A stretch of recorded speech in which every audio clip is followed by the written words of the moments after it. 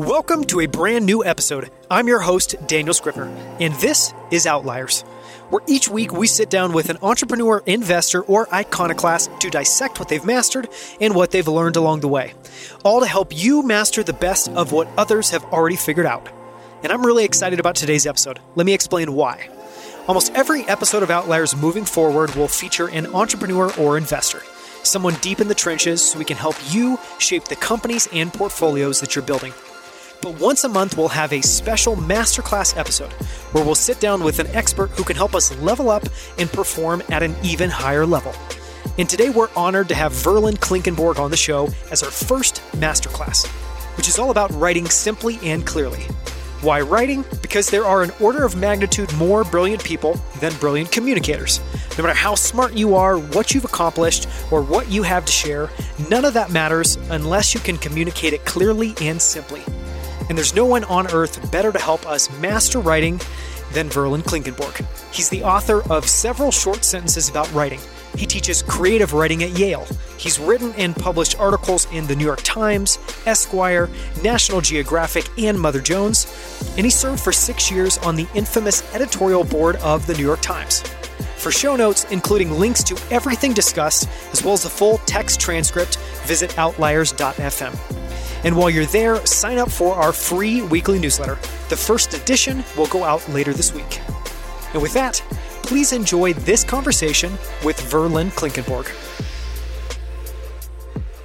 Verlyn, I have been looking forward to this interview for weeks. Thank you so much for your time and welcome to Outliers. It's a pleasure to be here. So I wanted to start with a little bit of a tangent, but kind of the things I was excited to cover today is you've done a lot of writing about farm life, and I want to try to get some of that wisdom. And then I want to talk a little bit about reading as well as writing, and specifically with writing about your book, several short sentences about writing. But just quickly on the farm life piece, one of the things that you talk about in some of your pieces is the home place, which sounds like it has a lot of significance. Can you share a little bit of the story there? Well, it's a complicated story in a way because the home place tends to mean the home farm, which was my grandfather's farm in northwestern Iowa. It's where my dad grew up, and I spent a lot of time there when I was a kid. Visiting cousins, hanging out, being in a nuisance because I was a town kid and didn't know anything about animals or tractors and that sort of stuff. But it's like most of the things that have happened in American agriculture, the home place feels very distant and remote now because the landscape around it has changed so much. The nature of farming has changed immensely since I knew it when I was a kid. So in a sense, that deeply nostalgic sort of sense of the countryside that feels so important when people think about rural America is mythic in a way. It's there for people as old as me, but it's astonishing how radically it changed after about the mid-90s when genetically modified crops came in.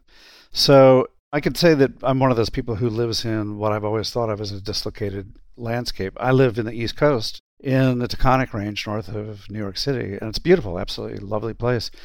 But I think I'm much more a Mediterranean personality in a way. So we built a house a couple of years ago that really would just look perfect on the coast of California somewhere. Is that like a lot of glass and wood? A lot of glass and wood, and actually a kind of big courtyard at the center that faces south. So it's like there's a terrarium in the center of the house.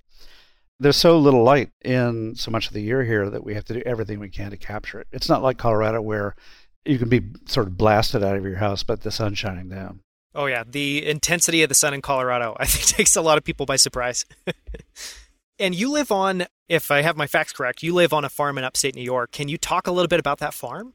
Well, it's the second farm. The one I wrote about most of the time for the New York Times and all the stuff I've written about animals was a very tiny farm, 4 acres, about 9 miles east of here. And very rocky, very ledgy, rolling, hard to do much there except grow some grass for horses to graze on. After I left the Times and after I remarried, it just felt like it was really a time to do something different. So we moved to a much, much bigger, we're on 53 acres of grassland and forest over here. And we run it really more as a bird and butterfly preserve than anything else. We don't have animals. The soil is heavy clay and it would require a lot of fencing. And I spent 20 years with pigs and chickens and horses and I loved every minute of it. But also it's nice to be able to take a break from it too. Yeah, it's a tremendous amount of work to keep up, especially something like 50 plus acres. So on the farm that you used to have, how many animals would you have there typically, and what kinds of animals? Pretty steadily, there were 3 horses. quarter horses, and the number of chickens depended on the number of predators. So at our peak, it was probably 24. And every summer for about 6 summers, I would have a couple of pigs that would come in May, early June at about 30 pounds and leave, metaphorically, at about 280 pounds in September, October. And it was a chance to get to know something that my cousins all knew, which is what's the life cycle of a farm animal? What does it mean to actually eat the meat that you've produced? What is it actually like to eat meat where you know everything the animal has ingested and you've been responsible for its welfare? It was a lovely experience, I have to say.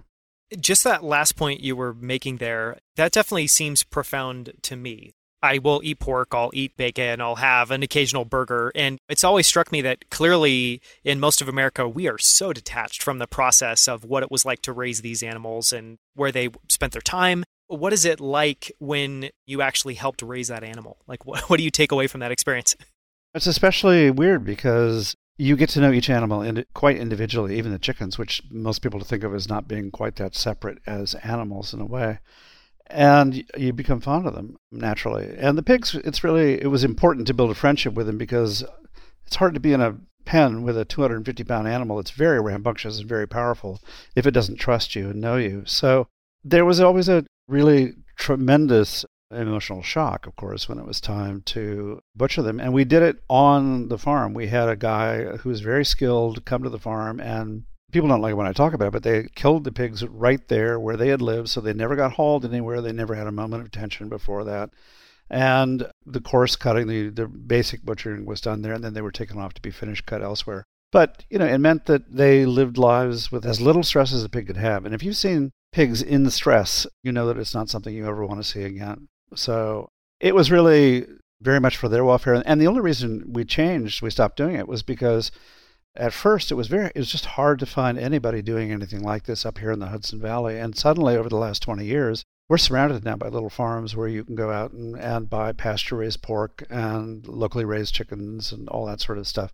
This has always been a sort of farm-to-table neighborhood in a way, but it's really expanded so much over the last 15 or 20 years. It's just unreal. I'm guessing part of that, too, is there would be an extra element of gratitude because you know so much more about the animal. Like, did it affect at all what it was like to eat that animal? It's funny because I've often thought about writing an essay about this. When a horse dies, it's always a tragedy. I mean, it's just a terribly sad, horrible thing. And when a pig dies, it's tragic too, until the butchering gets to a certain point, and then it becomes a comedy because suddenly there's all this food, and the winter is fat, and there's sausage being made, and there's all sorts of stuff going on that really changes your sense of the beneficence of the pig, essentially, what they're giving to you in a way. The part I regret about it is that I don't live in a culture that actually understands the ceremonial nature of this. If you live in the South, if you live in South Carolina, Georgia, North Carolina, there are plenty of places where a pig butchering is a communal, collective event. And if you live in villages in France, John Berger has a wonderful essay about this, what it's like when a rural French village comes together to butcher a pig. And what we don't see is that everyone is involved and that everything that's going to be made out of that pig is made in that one day. In the morning, there is no pig, or there is a pig. In the afternoon, there is no pig, but there's sausage and there's bacon and there's all this stuff that's being salted and stuff in the freezer. And with it, there's this tremendous sense of community, which the pig has participated in. I had no idea about some of those communal gatherings. I need to look up that that essay. I want to ask 2 more questions as it relates to kind of just your experience. Part of it, I'm sure, is shaped by growing up with a kind of a deep sense of, place on a farm. And then obviously spending time there throughout your life. But I guess one of those is just, what do you think it is? So clearly much of your writing has revolved around observations of life on a farm. And I think that 1, that's typically not something that's covered. And 2, I find a lot of those essays and observations just really moving and really connecting. What struck you about it and made you want to write about it, made you fascinated with it?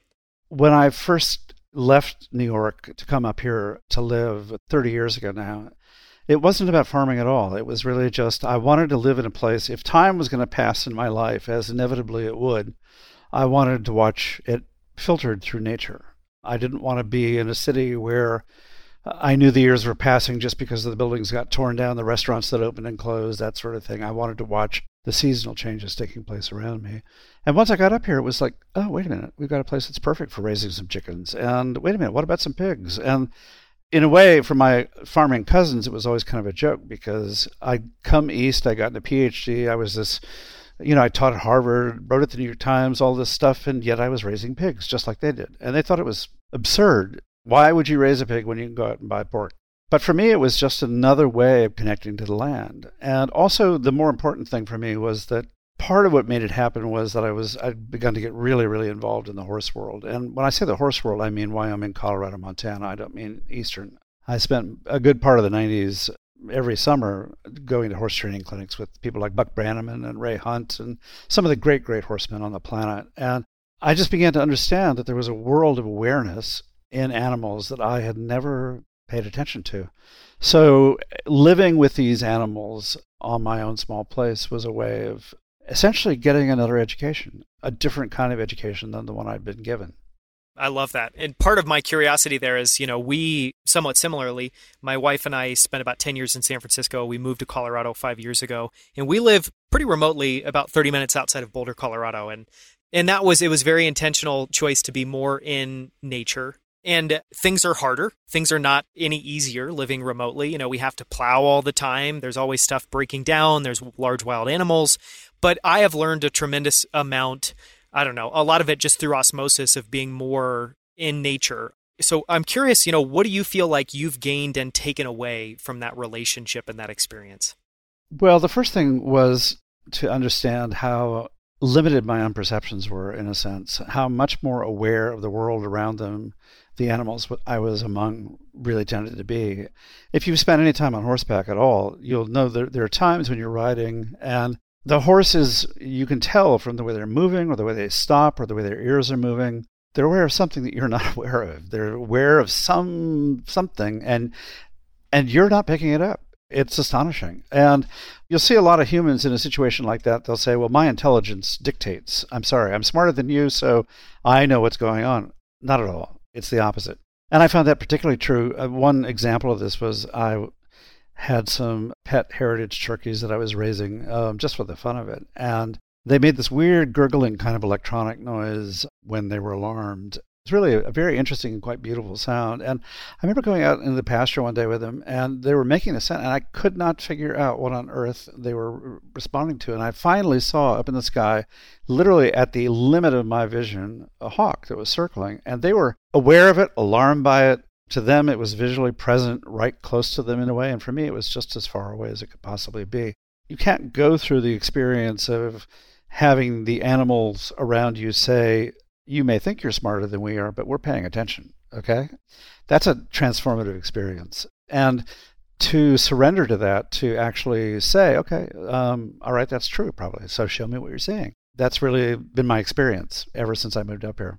It's a wonderful observation to piggyback on that. It's like maybe our general level of intelligence is higher, but it feels like we've just gotten so far away from understanding our instincts and being in touch with just more of our ancestral kind of wisdom. And as my friend Buck Brannaman, the horse trainer, would say, it all depends on who's giving the test. Who's smarter? Well, it depends on who's writing the intelligence test. We would fail in the horse's terms, and the horse would fail in our terms. But if we actually figure out how to depend upon each other, something else happens. Yeah, no, that's a wonderful idea. So now I'm guessing, obviously, the farm sounds lower maintenance. But in your previous world, there's a lot of work involved in having animals. So did you learn and take anything away from just all of the hard work involved in caring for those? It's something I didn't actually realize until we moved to this place where the chores are really hardly any comparatively. We had 14 inches of fresh snow last night. That would normally mean that I would be out checking fences, making sure the water was running, making sure the chicken water was fresh, feeding hauling hay to the horses. Just basically, I would be forced to be out in it. And there's a way in which my relationship with the outdoors world has become more optional. When I was living with those animals, there was no choice involved. I had to be out twice a day, every day at least, never mind the maintenance aspect of it. So for me, a lot of it was actually learning how good you get at fixing things, how good you get at improvising in a way when there are problems. And you also realize how mysterious things like electricity and water are to people who've never lived in a way where they have to make sure the power is running and the water is running. It's very hard to have someone come house sit a place like that, because you have to say to them, look, it's absolutely critical that the water is running smoothly and perfectly all winter long. And for example, if you leave a hose on the yard hydrant, it's going to freeze solid. That's all there is to it. You have to remove the hose every time. I mean, basic stuff like that. So that all it becomes part of your system, essentially. Yeah, it's like that house sitting is no longer a vacation, and it is literally a job to come and house sit. And also, for the person who's leaving, it's a source of constant worry, because it's like, is the water okay? Is the power on? Have you checked everything? So, thank you so much for indulging me and talking a little bit about that. I want to change courses and talk a little bit about reading, and then we'll move on to writing. But one of the things that struck me as I was doing research for this interview is, I forget where, but I think it was in one of your opinion pieces, you talk about reading 800 books in a year, which for me was just like, oh my God, I didn't know you could physically get through that many number of books, and it kind of puts my yearly, reading to shame. How many books do you read a year, and do you have a system for reading? Gosh, I hope I didn't say that. That sounds really awful. I mean, first of all, I'm not sure if it's accurate. And second of all, it sounds like I'm boasting. It's really episodic. For example, in this year, the pandemic year, like a lot of people in March and April and early May, I found it almost impossible to read. The way I got myself started reading again was going back and doing things like rereading Jane Austen. Something very familiar, something that, novels that I love, essentially reminding you that there is another world, another past, in a sense. And all I can say is that when I'm sort of project-driven, when I'm working on a piece, the reading tends to be pretty intense. In a semester like the one I just finished at Yale, it's harder to do that because I'm essentially just keeping up with the students for 13 or 14 weeks. When you get trained as an English literary scholar, as I was, the assumption is you know how to sit still and read for hours and hours and hours. That's how it's always been, really. There are periods where I'm reading, 3 and 4 books a week easily, and there are periods when I'm reading no books a week, depending on what I'm up to. So I'm not worried about the fluctuation at all. I know that there are these phases where sometimes the written word just doesn't actually connect. Just, weird little questions, but do you start one book and just focus on one book at a time? Do you allow yourself to kind of pop between a bunch?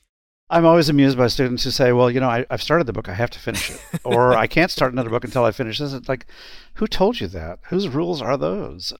No, I assume that the nature of my attention is going to fluctuate over the course of the day. And some days, some parts of the day, it'll be much more serious for, say, a serious environmental reading. Some days, detective fiction will make much more sense. It doesn't matter. So I'm sure that by some realistic count, I always have 5 or 6 books going. That would be my guess.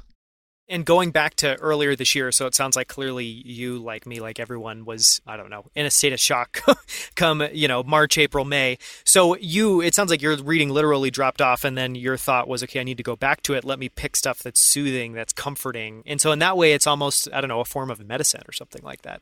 It was actually more narrowly therapeutic than that, in the sense that I knew I needed to start reading again. So I needed to do what I actually did. This will sound ridiculous, but I taught myself how to knit about 8 years ago, just because I live in a world where I spent all my time handling lines, whether it's either the lines on a sailboat or a fly fishing line or the ropes that connect you to a horse. And I realized, this looks interesting. What did I do? There's a lot of traditional knowledge embedded in knitting. And literally, when the pandemic started, I sat down and I knitted hats for all of my nieces. Because there's something about that is actually a little bit like reading. It requires a special kind of attention, but because it also involves that manual dexterity, that hand-brain connection, it also felt very useful. But really, I started reading again just because I felt like I have to get back to work. Even if I'm working at a lower level, I have to get back to work. And actually, the first things I wrote after the pandemic started, actually the first thing I did for the first month and a half was get in touch with all my old students and just remind them that if they were finding it hard to write, it was okay. It didn't matter. It was really okay. Just their abilities were not going to vanish. Their skills were not going to corrode. They were going to be fine. They just had to be patient. That's all. Did you get any interesting replies back from that email or that note? No, they all said, yes, we're having trouble writing. And it ranged from the I'll never be able to write again, what's wrong with me, to, yeah, you're right, well, I'll just be patient. I mean, we've all heard stories of people who kind of began to hibernate in a certain sense and really had a hard time coming out of it. And even now, we can all pretend that we're farther down the road, and actually we're not. The vaccines are coming, but they're not here. And human behavior has not altered appreciably for the better. I would say the only good thing we have to look forward to is a raft of astonishing vaccines and an administration that will restore science to the center of medical care, which would be a lovely thought. I spent most of the fall talking with students who, more or less openly, because they were writing for me every week, were acknowledging the nature of their own trauma. And it ranged in severity all over the place, but it was all quite real. And none of it was self-inflicted. It was all essentially an internal adjustment to the strangeness of the world around them. Maybe a weird question, but because this has been such an emotional experience, and my sense generally is, I don't know, thinking before is that it felt like people could get pretty detached from their emotional state, or, I don't know, not be in touch with that as closely. Did you find that for the students that were using this as like a writing prompt or were writing about this, that all the things they were writing were more connecting and more real and deeper? Not necessarily. I think actually the difference was that it was harder for them to leave the first person, harder for them to leave their personal experience. I don't teach people how to write personal essays or anything like memoir. I'm not interested in genre per se. But I do try to push my students after the middle of the semester to, let's look at the things that really interest you in the world around you that you'd like to write about. And it was much harder for them to do that this year, I think. It could be, I have no control group to measure it against, so it could just have been the particular complexion of these students. But I think that a lot of them were staying very close to home, very close to questions of personal identity, because risky as that is for young people, it's still a safer place to be than thinking about a global pandemic and the strangeness of this election. Yeah, it's been a weird year for sure. One of your opinion pieces that you wrote for the New York Times that I love and resonates with me a lot is books to have and to hold. And it was basically just kind of a love letter to physical books and why, after trying as you might to embrace kind of digital books, you find yourself gravitating back towards physical books. I would love for you to talk about that for a little bit and just share some of your thoughts there. I also wanted to ask, I know that was written now a few years ago. Has your thinking there changed at all, or are you still...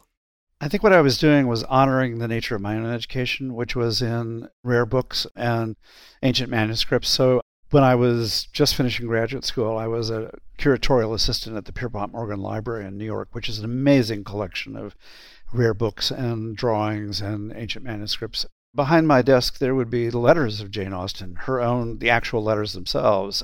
So I was used to handling these physical objects that were just filled with history, filled with the actual living presence of the author in a certain sense. So it was a way of honoring the continuity of that. No, I read a lot. I read a lot on my iPad. And the thing that astonishes me about reading ebooks is the fact that publishers, I think, still think of them as just kind of a cheap way to distribute a book. And they've done nothing, almost nothing, with the sort of possibilities. It just drives me out of my mind. It's different. If you read graphic novels, for example, they're pretty good about that. They really have a sensibility of how the panels move. But it amazes me to pick up, for example, an illustrated history book, a history book with good illustrations. You click on the illustration, it grows by about 10%. It's like, we could have the whole page. It's just like, why are we not using the graphic possibilities here? I don't understand that at all. And I would add one other thing about it, that because the history of the physical texts, the actual books, tells us something about the nature of the author's intentions as various editions were published. Part of the work of a really skillful historical textual editor is trying to decipher what those editions tell us.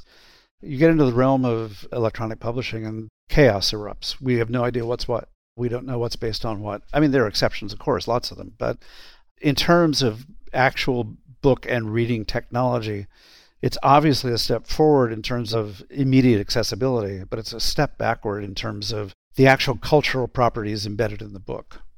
There were a few things you said in that really resonated with me. And I think one is that reading is ephemeral in nature, in that when you read digitally, once you're done, it's just kind of gone. And one of the complaints in my house, and it was true growing up, I grew up in a house where most of the house was filled with bookshelves and bookcases, and that just was a normal, natural thing. And so now, at our house, we've got books all over the place, and I think probably my wife's top complaint is that I just have too many physical books. But my rationale for that, which is, I think, part of my bias for why I like that piece, was that, one, I feel an emotional connection to physical books that I don't feel with digital books. But two, I also think that the best books in my mind are like voices, and I want to spend time with those voices and go back to them. And I find that that's really only possible with physical books.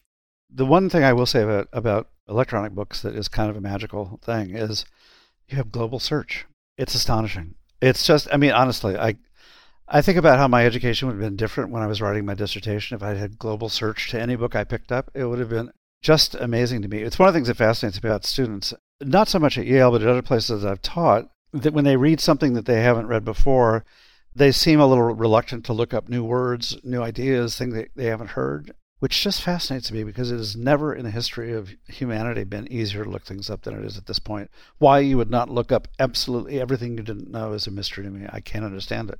I had one other question just about, I guess, your approach to reading. And that is, as someone that spent just the majority of your life writing and reading, but doing a lot of writing, do you have different reading modes? Is there a mode where you're reading a book and you're really paying attention to the sentence structure and the tone and the feel, and then a mode where you're just kind of letting it wash over you? They're directly related, which is if the text invites me to pay attention, I will. And if the text invites me to not pay attention, I will do that too. It really depends. It's not so much that I pick up a book and think, oh, well, this is Proust, so I really must pay attention. Or this is Earl Stanley Gardner, so I must not pay attention because it's going to be a light detective novel. It's actually just essentially being in a responsive mode that allows you to detect changes that are taking place, things that are happening in the text that are really worth paying attention to. And most of the time, that's not going to be, those alarms are not going to be set off. But a good example is there's a new book out by a woman named Rebecca Giggs, Giggs, called Fathoms, about whales. She's an Australian science writer. And the opening chapter of that, called Whale Fall, is, I picked it up just thinking, well, this should be good. And halfway through it, this is literature. I have to slow down. Every metaphor is working just the way. And suddenly, my entire manner of reading changed as a result. But it's not up to me to say how I read. It's up to the book to tell me how to read.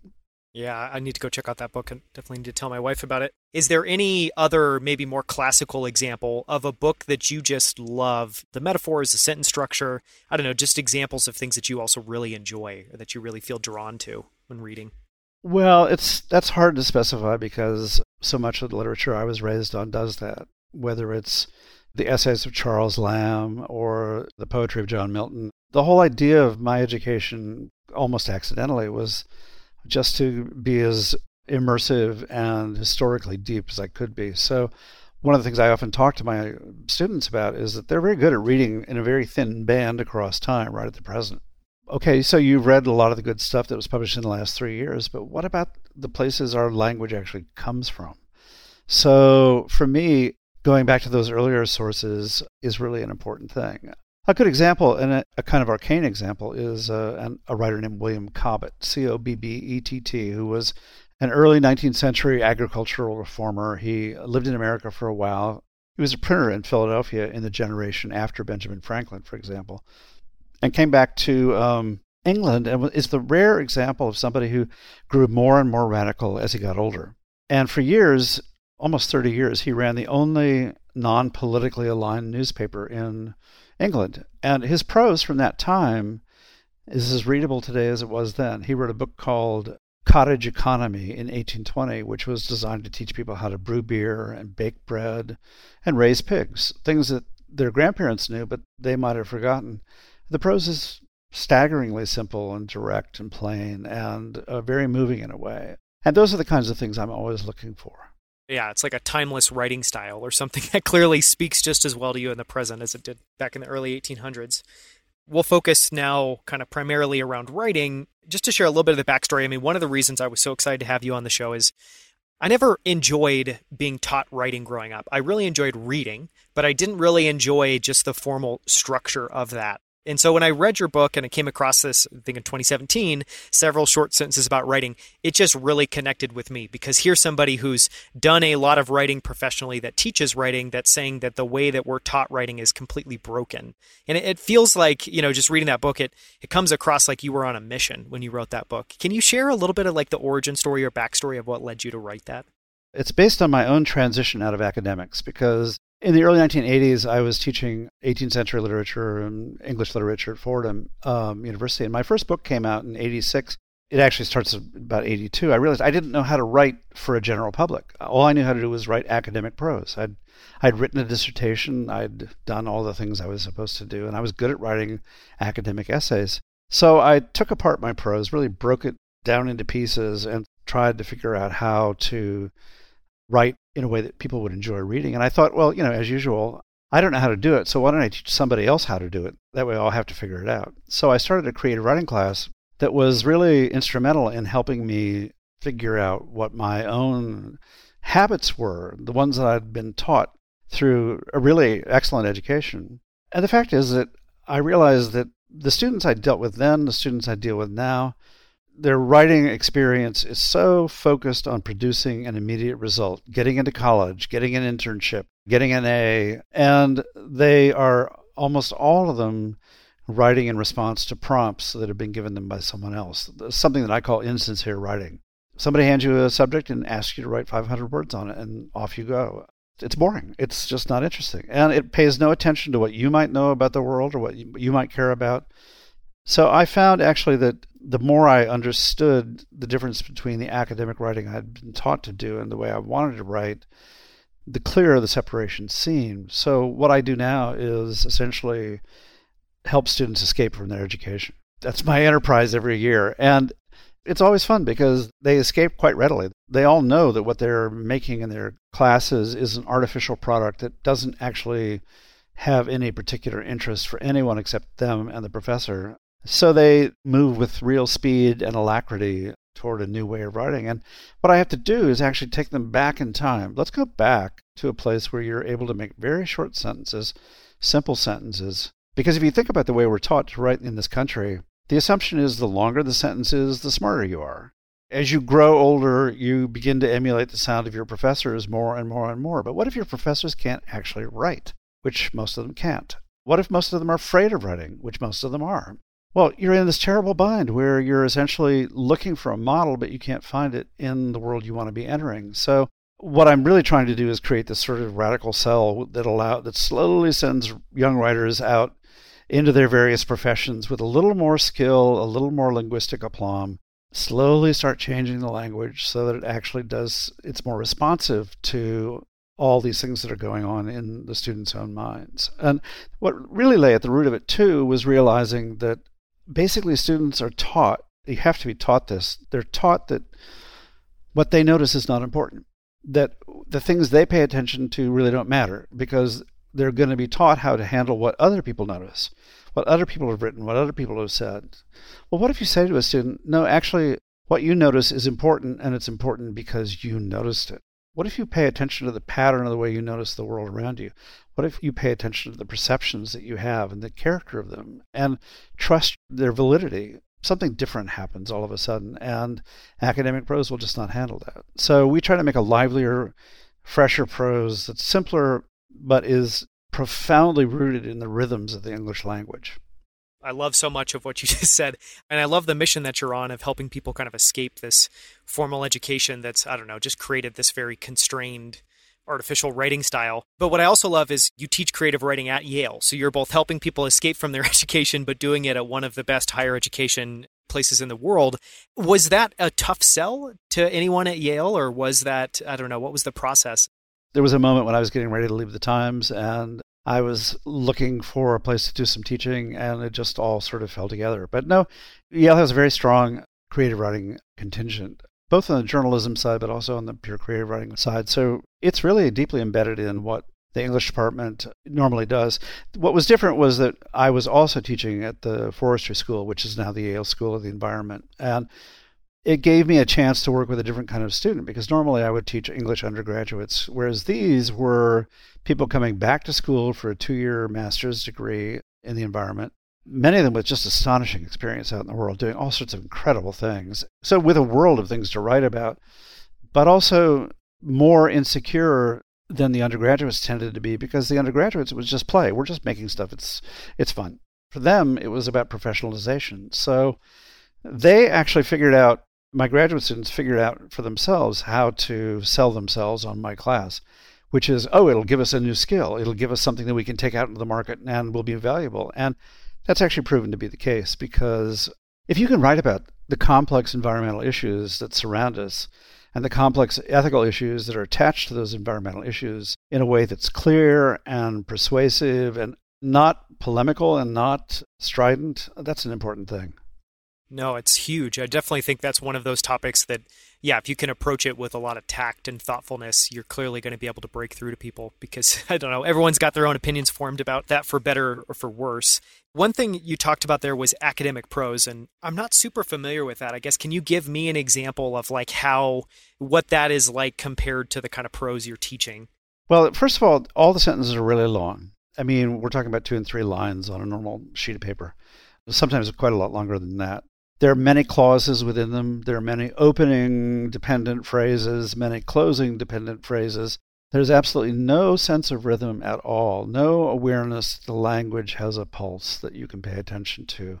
There's an anxiety about transition, which is basically every sentence must be carefully coupled to the sentence next to it because what? Somehow the reader will get confused and lose track? I don't know. But profound anxiety about transition, a deep concern, of course, about how you appear in the hierarchy of academic prose, which is, am I writing from low down on the totem pole or higher up on the totem pole? There's this anxiety about position that goes with it as well. Very little humor, almost unable to be funny. And when they try to be funny, it's just so pathetic. It's just so sad.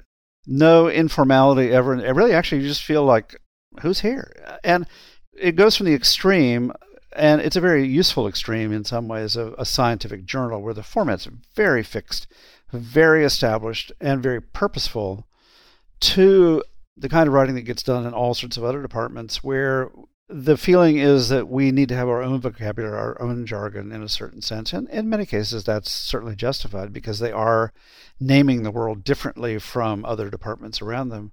But underlying it all is just this strong sense that unless it's a long sentence, unless it's an involved sentence, it can't be conveying how sophisticated my idea is.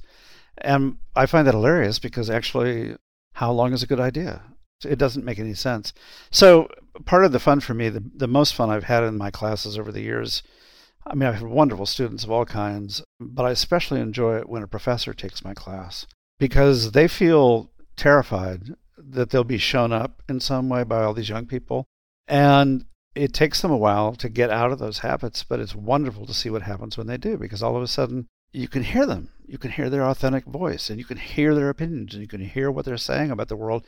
And you realize they're noticing really tremendously interesting things, but the language in which they're required to write it is a little stiff. Some of that is almost a matter of house style. For example, at the New York Times editorial page, which I wrote for 16 years, we were not allowed to use contractions. It's like, what? Even the Wall Street Journal editorial page uses contractions. What's that all about? And that's the feeling you get, that there are these conventions that are about how can I seem as authoritative as possible in the nature of my prose. Well, my feeling is that if you sound relaxed, confident, and interested, and you engage the reader, the authority that you generate that way is going to be every bit as profound and probably much more moving in a way than anything you can create by putting on a 3-piece suit and a tie. Yeah, I mean, just hearing you describe that academic prose, it sounds like the worst thing possible to read. So it sounds very, I don't know, self-centered or like kind of writer-centric, where it's clearly about you're kind of way in your own head trying to appear and project all these things and not really thinking at all about how it's being perceived on the other end of it, which is the point you make at the end. There are a lot of anxieties contained within it. Anxieties about sequence, anxieties about audience. But really, fundamentally, the root problem is writing is not fun for them. They don't enjoy it. It doesn't bring them any pleasure at all. And I'm generalizing wildly here, of course, because within the realm of academics, more and more and more, there are many really good writers. And it's fun to see who they are and what they're able to do. There's a kind of weird moment in the 20th century, in late 20th century, where academic prose became particularly unintelligible in a way that I find just kind of strange and inexplicable. I'm sure somebody could actually analyze and figure out why it happened the way it did, and I have some guesses of my own. But the main thing for me is just I get to work with these very young people who are experts in the nature of their own lives, who know more about what it's like to be 20 and 21 than I will ever know at the moment. I knew it once, but I don't anymore. So for me to encourage them to show me what the world looks like to you, to be a witness to the nature of their own existence and to the things they care about, it has a profound effect on them. First of all, it gives them a sense of confidence and authority, and you can just see it blooming in them over the course of the semester. But it also teaches me so much about the world we actually live in, as opposed to the world that any large gathering of people my age thinks we live in. It's a really important thing for me. Yeah, it's kind of the direct line of sight, I guess. I want to talk about some of my favorite ideas in your book, or some of the favorite kind of principles. One of those, which you start out with, and for me, it was, to be honest, a little bit of a revelation, was just all the points you make about why people should write shorter sentences. And one, all the bad things that removes by just forcing people to write simply and directly, but also things around that, like you can start a sentence with but, and you can start a sentence with and. I don't know, can you just riff on the value of short sentences and why that's so critical? The basic thing is, do you actually know what your sentence has said? And the answer for so many writers is, well, I think so. I'm pretty sure.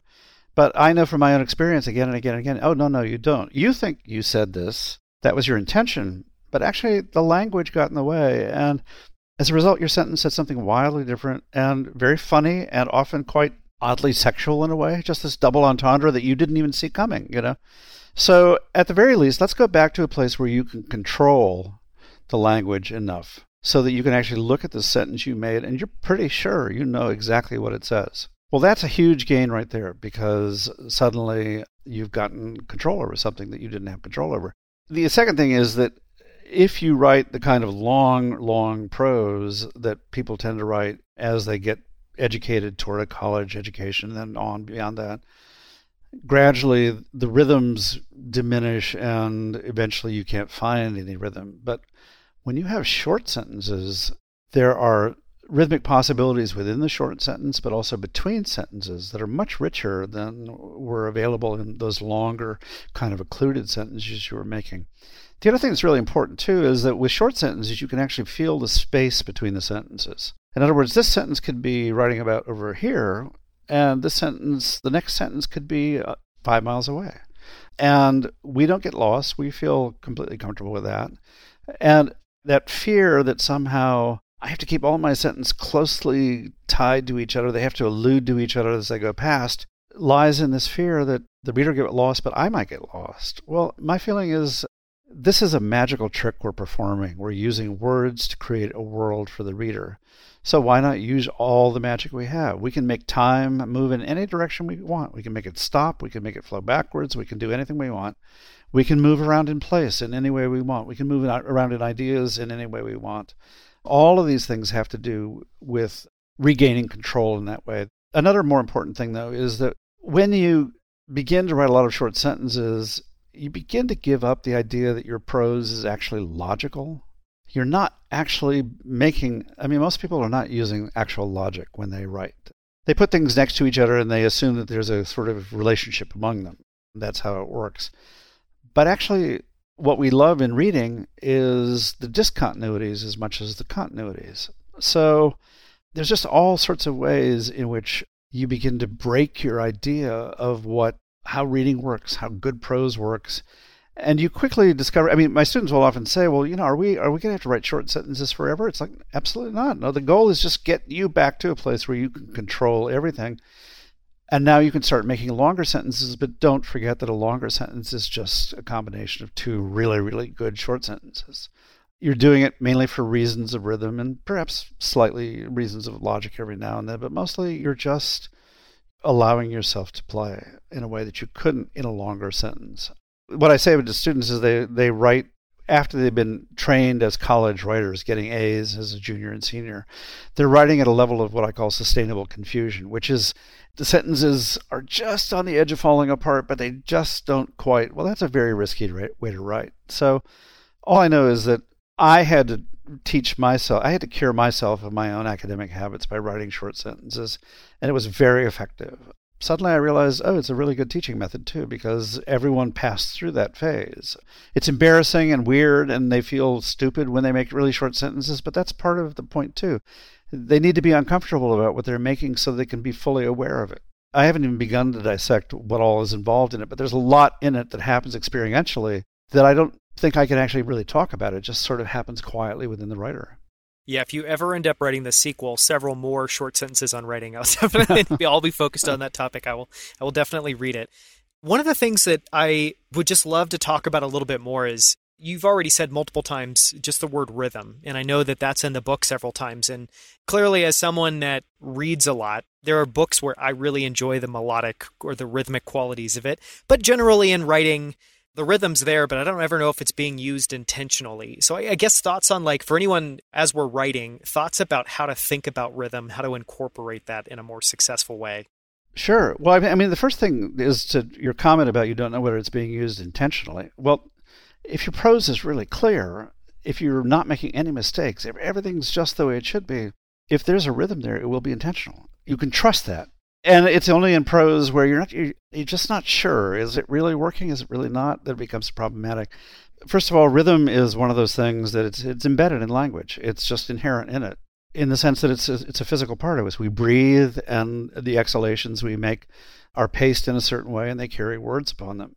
But it's also good, strong rhythm in prose actually helps cognition. It's actually a way of helping you understand at a sort of, in a preliminary way, what the actual words are saying.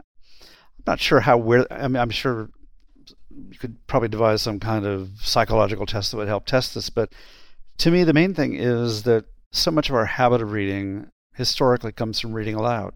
At a time, say, in the early 18th century or late 17th century, when really people did not own many books. What they did was they read aloud to each other. If you got a letter from a family member from, across the country, you read it to the whole family aloud. You read Shakespeare aloud at night. And in other words, there was a performative aspect to all of this.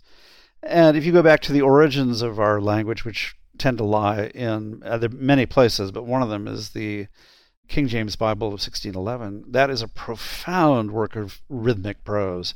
It's just saturated with rhythm. And to me, it's like saying, well, I can understand this painting as well in black and white as I can in color, but why would you? Why would you actually remove that dimensionality when you can have it as something present in your life? A lot of people don't know how to think about rhythm at all, and my suggestion is always, first of all, anything you pick up to read a couple of paragraphs aloud, just so you can start hearing it. And if you don't read poetry, just pick up a good anthology of poetry. Go to the Poetry Foundation site and just read through it. Find some poems, one you like, that interests you for some reason. It doesn't matter what it means. Read it aloud. Maybe memorize it, because that will help you sort of flex a muscle that you don't use all that often. It will remind you that you can actually write in your head because you can remember things in your head. All of these things have to do with just essentially reawakening a sense that I think we all possess, but have allowed to become kind of latent in a way. Yeah, I love that. And I've definitely heard before is just a kind of a general rule or recommendation for writing to try to read what you've written aloud. It's almost like your brain processes it differently and you notice different qualities about it. Oh, completely. Well, think about it. If you're reading with your eye is very fast. It's able to skip over words, everywhere. But if you're reading with your ear, for me, the best example is some of the best editors I've ever had have been radio editors. I used to do a lot of reading for NPR when I was working at the Times, and their edits were just astonishingly good because they understood that the radio audience can't look back. It can only take in the current word, the current thought, and any pause to go, what was that? Then you lose the next few words. So you have to be so clear as the words move past. That's both a rhythmic thing, but also, again, a cognitive thing. It's really an interesting thought. One other point that you make in the book that really hit home for me was this kind of relationship between the way to think about writing is one, kind of the first stage is noticing. So just observing the world around you and then the things that you need to do in order to make that possible in a successful way. And one of those, you talk about this concept of kind of self-authorization, where because you notice something, sure, maybe immediately in your mind, I think for everybody, we go to like, well, but other people won't find this interesting. Oh, this is too niche. Oh, this isn't big enough. Oh, this isn't interesting enough. But just giving yourself that permission. Can you talk about why that's so important and how people get hung up and I guess ways to kind of embrace that or lean into that more? Yeah, there are a lot of ways to get hung up with that. One of them is to believe that if you're a creative person, it all just sort of bubbles up inside you, that somehow your genius floats out of you and everything is just an emission from you. But I think that's a really unhelpful model because it's inaccurate for most people. And second of all, so much of what we learn about how to be creative is based on what we perceive in the world around us. For me, the issue is, if I were talking to any young writer, the issue wouldn't be, would you sit around and wait for inspiration, for something to sort of flow from inside you? Or would you just go out and walk down the street and see what you notice? See what leaps out at you. Why are you paying attention to the reflection on the bumper of that car? What is that?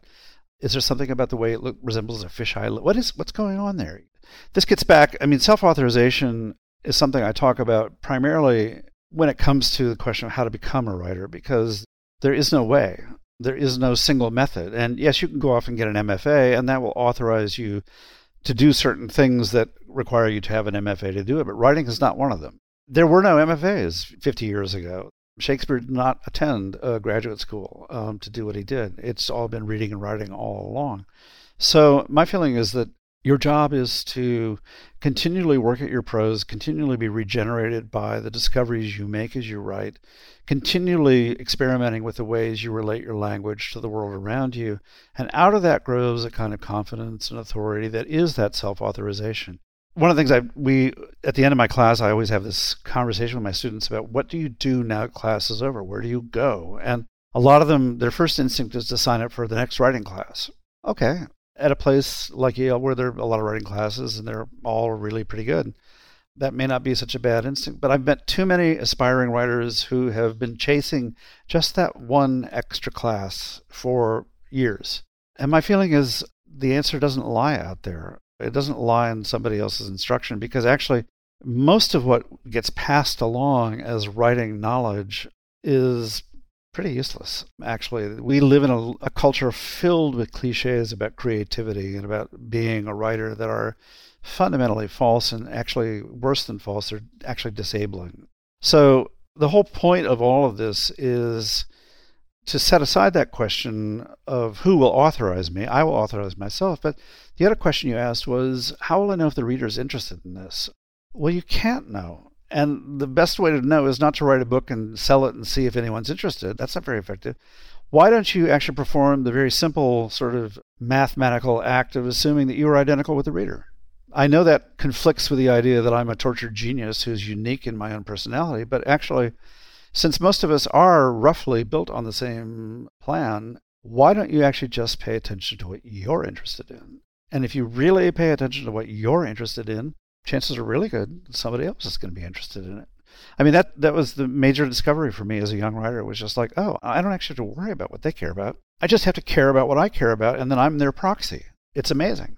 I love that idea, and in part because I think it goes back to, I don't even know if it's a quote, but something that runs through my mind pretty repeatedly is, if you want to be interesting, just be interested. And it feels like, obviously, if you're interested in something and you're writing in simple, clear, engaging language, then people don't need to necessarily care about the idea you're talking about. They can just engage with your passion and your interests and your curiosity. And your The trouble is that we don't really know how to talk about being interested in this country. People will say things like, follow your passion. What? What does that mean? That sounds so disabling to me in a certain sense, because being interested in something has many different degrees. There's the thing, oh, that's interesting, I want to pay attention to that, versus the thing, I want to go to the library and read everything I can about this. And I'm actually surprised by, there's two problems I run into. One is students who actually don't actually know when they're interested. They don't really know. Nobody's actually said to them that it's okay to be interested and let us help you be interested. And then the other students who filter their interests based on where they are. For example, in this semester, I'm going to use a sort of made-up example here because I don't want to hurt anyone's feelings, but I had a student who was kind of writing mostly about his girlfriend, and it was just like, okay, so that's all right. You're not getting anywhere with this. Let's do something different. And it turned out that he was astonishingly interested in identifying trees. He was like a tree watcher. He was like if he'd been a birder, it would have been one thing, but he was a treer. He was just somebody who wanted to know the identity of, and he was really good at it, and it was related to his professional discipline in a way. It was both an amateur pursuit, but also it had turned into a kind of academic pursuit in a way that's very fascinating in its own right. It was like, well, you do see that what you've done is you've filtered this, and you've said, because this is kind of academic, or because it's something that I really care about in a way that isn't, I don't know how to talk about it really, then it's not appropriate to write about. But to me, that's exactly the thing to write about. Just chase that down, follow, and don't worry about whether anyone else cares about it or knows about it. Don't worry about whether anybody else is going to be interested in it. Go ahead and just, we use all these words like passion, inspiration, genius, that are really troublesome words because they assume that unless you're carried away on a tidal wave of inspiration or passion or genius, that you can't do any of this stuff. But most of the work I've done has come from these momentary impressions I've had while I've been outside doing chores, or when I've been working on a book. It's just from momentary reflections in my mind. It's very small, tiny, subtle things that happen within us that are the inspirations we need. I would love to talk for a little bit about some of those cliches you refer to around creativity and writing. And one of the things in your book, you just talk about, that writing is difficult and it's tedious. And one of the ways you describe that is that what anybody sees written down on a page or on a screen is the result of thousands and thousands of intimate, minute decisions. And the reason I love that is kind of for a few things. One, I've often thought about how to describe what the design process is like for me, and what a lot of people see at the other end is like this pristine little jewel. But what actually, if you were to try to visualize what it actually was, it would look like a crazy complex decision tree where it's like at each point there was 5, 10, 15 different places you can go. So can you talk a little bit about what the writing process is in reality, and then some of those cliches or just some of the parts of that you hate the most or that you really want to rally against? Yeah, I'll start with the one that's the most problematic, which is the idea of flow, which is, again, it's attached to the mission of a genius. You sit down, you start to write, and it just flows. Well, to me, that means you're plagiarizing. It means you heard it all before somewhere, or you're echoing a pattern you've seen elsewhere. It also means you're not paying attention to your prose, because really, unless you're just amazing, which is pretty rare, it never flows. it never flows. And also, it also assumes that the reader's psychology is directly connected to the writer's psychology. In other words, let's say you're writing a book and you want the book to flow in the reader's mind, to move in that seamless way that we love as readers. Well, you assume that somehow, that psychologically, that means that I have to flow as I'm writing. Absolutely not. Things get pieced together in all the weirdest ways, and the end result, the writer's mind and the reader's mind have no connection except through the language itself. There's no similarity at all. So the other problem with flow is that it's a word like creative that's actually more prejudicial than it is anything else, because students start to think, well, no, it didn't really flow, so it couldn't be that good. It's like, it's so often a student will come in and say, well, this was really hard to write. And I'll read it and it was terrific. It's like, who cares if it was hard to write? The end result was terrific. The idea that you are in some sense setting yourself up to fail by assuming that it must flow. If it doesn't flow, well, that means you're stupid or something, right? Well, why would you create that psychological experiment every day? Oh, it's not flowing today, so something must be wrong with me. If you accept the fact that, I have to look at each word, each sentence, I have to think about rhythm, I have to think about structure, I have to think about the way these sentences work, I have to become very technical about how all this works, and it's really hard work. And I'm going to make thousands and thousands and thousands and thousands of decisions, and ultimately, most of them will have been good ones. But there'll be a lot of ones that were jettisoned along the way, and that's just the nature of the work. If you believe that, and the work is hard, then it's okay. But if you believe that it's easy somehow, and the work is hard, then you're in trouble. And that's where most people end up. They end up in trouble. Yeah, it seems really related to, I listened to an interview recently with Jerry Seinfeld, and his process of, he sits down every single day. He clearly, if you listen to any stand-up comic, they're all trying to do the same thing. They get up on stage, they want to pull off what feels like this effortless magic trick, but behind the scenes is an insane amount of work and revisions and all the things that go into that. But yeah, those two things aren't mutually exclusive. In fact, to pull off that magic trick, you have to go through that kind of process. And what are they thinking about? They're thinking about rhythm and timing. Humor is the hardest thing to write there is, because it's absolutely critical. Timing is absolutely everything. And again, it's one of those things where I love my students, but their main question is, how soon will we be good? And it's like, well, don't be too impatient here. This is actually one of the things you can do for your entire life. And guess what? You get better and better and better and better all your life long, unlike so many other things we can do. So why don't you just relax a little bit and keep working hard and just give yourself a realistic time plan that doesn't say you have to be good tomorrow.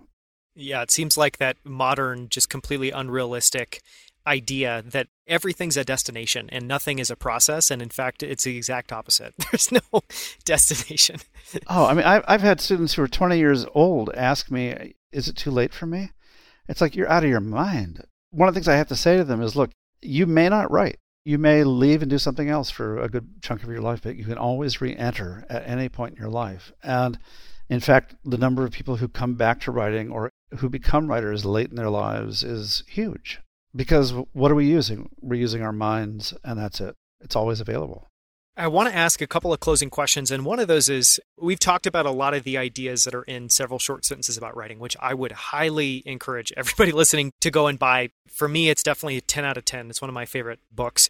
But my guess is that a lot of those ideas show up in your writing course at Yale. So I'm curious if you could just kind of talk about what that writing course looks like as a process, or what that experience is like for a student. Well, they come in and they're all very nervous because, of course, they think everyone around them is a genius, and who are they to be in this class? And so one of the things I try to explain to them is we have a very short weekly requirement. Everybody writes 2 pages a week, just 2 pages, double spaced, so maybe 500 words maximum. And the hard part is, of course, it has to be deathless, perfect prose.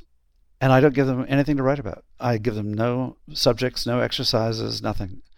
All they can write about is what they're interested in. And as I say to them, I'm always happy to help you figure out what you're interested in. And if you have an idea, I'm happy to help you figure out how to twist the idea or break the idea apart or turn it around and find a new way to approach it.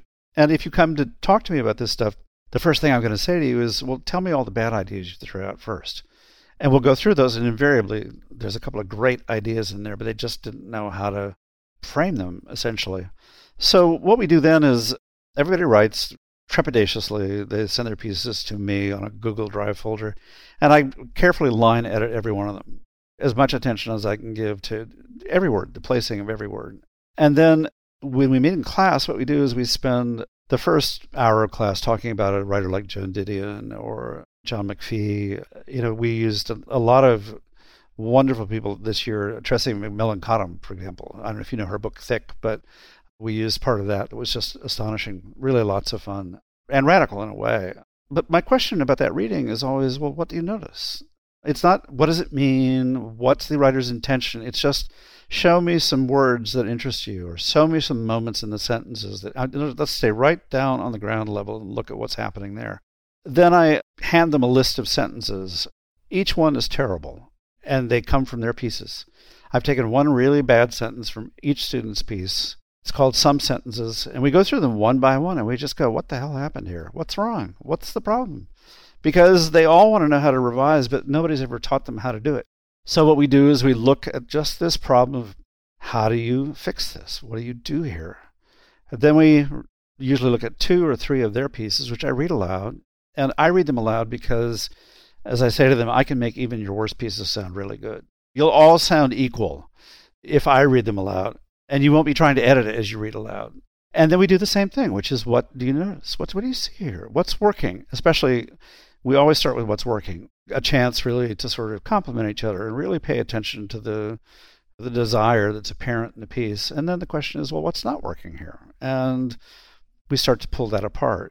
The one big difference between this pandemic year and all other years is that we spent a lot more time on the what's working side, because people really just wanted to support each other. They really wanted to really hold each other's writing up and honor them for what they were being honest about, or confessing, or telling us, showing us to pay attention to. But that's really the gist of it. And a couple of things happen. One of the main things is, I'm not really teaching these students how to write. I'm teaching them how to read.